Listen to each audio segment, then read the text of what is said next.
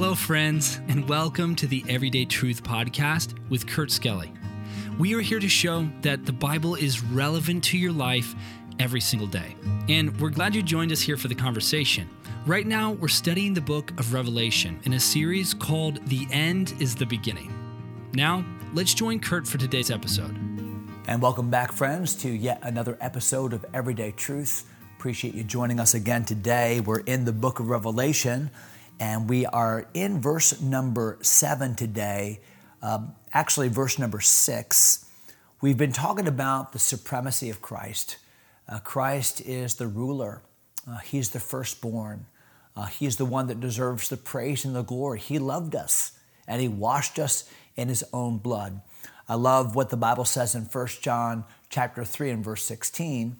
Hereby perceive we the love of God, because He laid down His life for us, and we ought to lay down our lives for the brethren. It's the way that we perceive God's love, His sacrifice. Here, He loved us, and we perceive that love most significantly in that He washed us in His own blood. He died for us. It is finished, He said upon the cross, because that was the only means by which you and I could be made right, could be made righteous. It's when we enter into the victory that Christ secured, when we enter into that by faith, that we can have redemption and forgiveness, that we can be justified of our sins, declared righteous by the holy God. What a wonderful truth that is. Verse number 6, the Bible says concerning Christ, that He washed us from our sins in His own blood and hath made us kings. Now, what's interesting is the purpose of God for my salvation wasn't simply to take sin's penalty away. And certainly that's true. When I am saved, there's a sense in which I will never have to pay for my sins. They've been paid for by Christ. There's a sense in which I will never suffer the penalty for those sins, eternal damnation in hell. But salvation is so much more than that. It's so much more than just what I've been saved from. It's what I'm saved for. And that's the import of verse number 6, where the Bible says, He hath made us kings and priests unto God and His Father. To Him be glory and forever and ever. Amen.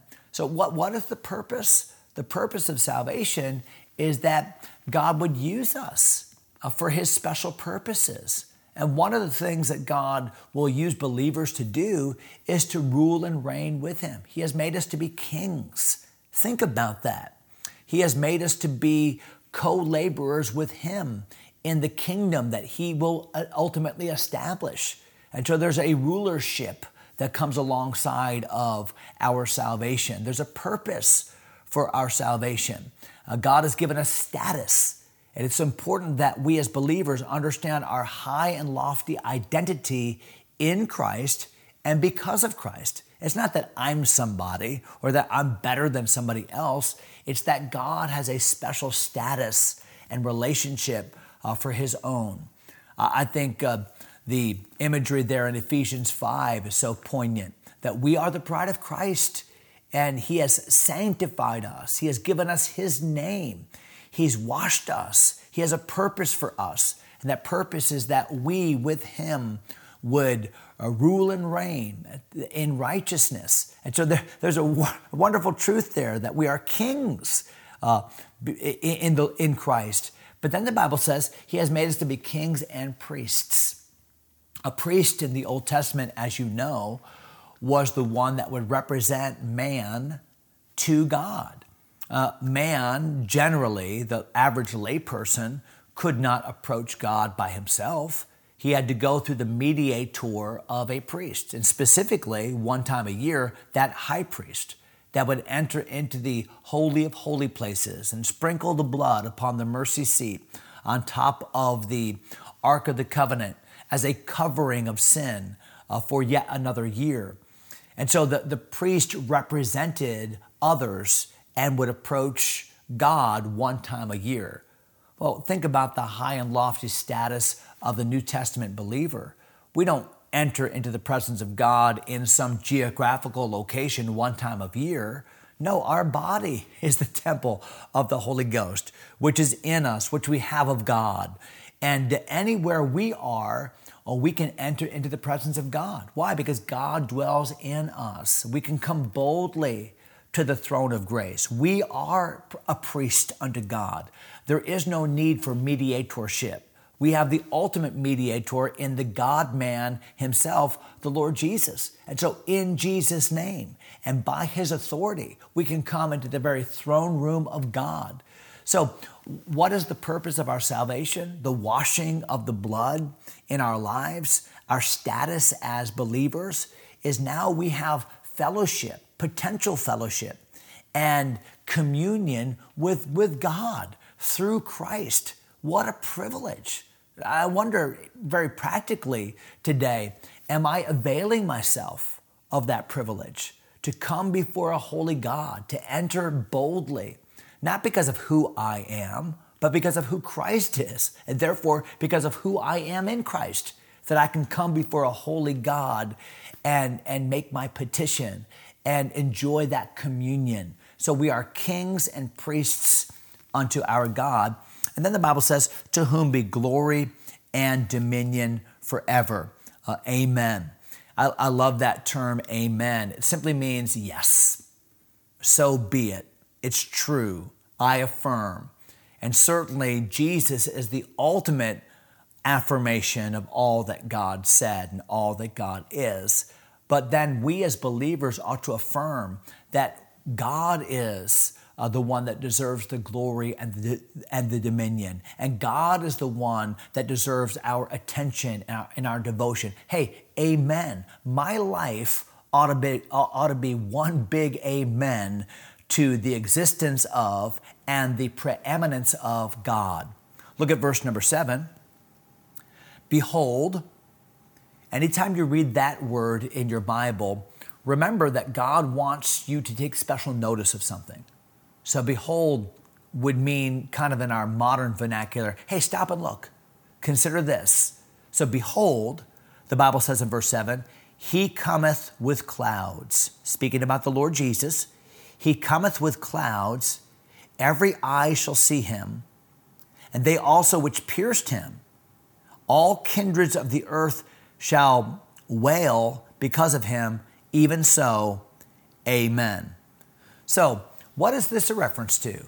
Behold, he cometh with clouds, every eye shall see him. They also which pierced him, all the kindreds of the earth shall wail because of him. Is this the rapture? Well, it can't be, because at the rapture, Jesus comes in the clouds, not with the clouds. He does not come to earth in the rapture. Matter of fact, we talk about the rapture as being the second coming of Jesus Christ, but it's really not. Because when you think about the coming of Christ, you have to answer the question, coming where? And the coming of Christ to this earth took place the first time when Jesus came to Bethlehem. It'll take place the second time when Jesus sets foot upon the Mount of Olives. That's where he left, right? Acts chapter 1. The same Jesus shall come again in like manner as ye have seen him go. He shall come again to the Mount of Olives and set his foot there. So when you think about the coming of Christ to this earth, there's the first coming, Bethlehem, and the second coming, which takes place after the tribulation period. We're going to talk about all of this. When he comes and sets foot on planet Earth again. Well, the Bible is referencing that here in Revelation chapter 1 and verse 7, because that's the coming to earth where every eye shall see him. That's the coming to earth when even the Jewish people who had previously rejected him will now see him, the one whom they pierced. It's not to say that the Jews are exclusively responsible for the death of Jesus. All of us obviously are. But the specific truth here is that God's people, having endured Daniel's 70th week, that time of Jacob's trouble, we call the tribulation period, their eyes will have been opened. The Jewish evangelists, the 144,000 will have preached, and Jesus now will have returned, having defeated Antichrist at the Battle of Armageddon.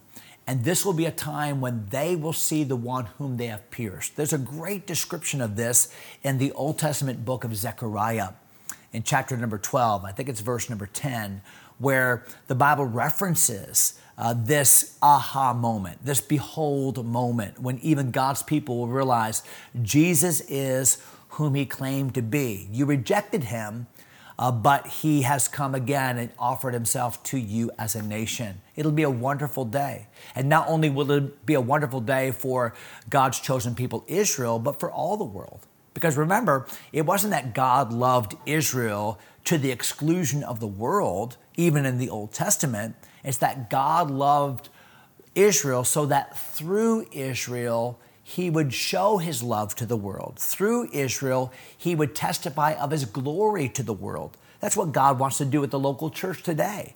He wants to work in your life in such a demonstrable way. He wants to work in the life of your church in such a demonstrable way that the unsaved world would look at you, would look at your priorities and your attitude, your disposition, your otherworldliness in your life. They would look at the community of believers that you call your local church, and they would know that we are followers of Christ simply by the love that we have for each other. And so just as God had a purpose for Israel to manifest his glory to people that would not otherwise have seen it, so he has that purpose for you and for me today. A lot there. I know we're just skimming the surface as we glide through the book of Revelation, but can we all agree today that we serve a God that's worthy of praise? To him be glory and dominion forever. Amen and amen. One day Jesus Christ will come for his own, that's the rapture. With his own, that's Revelation chapter 1 and verse 7. And you and I as believers will be right there with him to see this grand and glorious day. Well, I hope that helps today. Hope you have a great day in the Lord. We'll see you next time. God bless you, my friends. Thanks for taking time to listen. If you enjoy Everyday Truth, go ahead and subscribe to the podcast or share it with a friend. Until next time, God bless.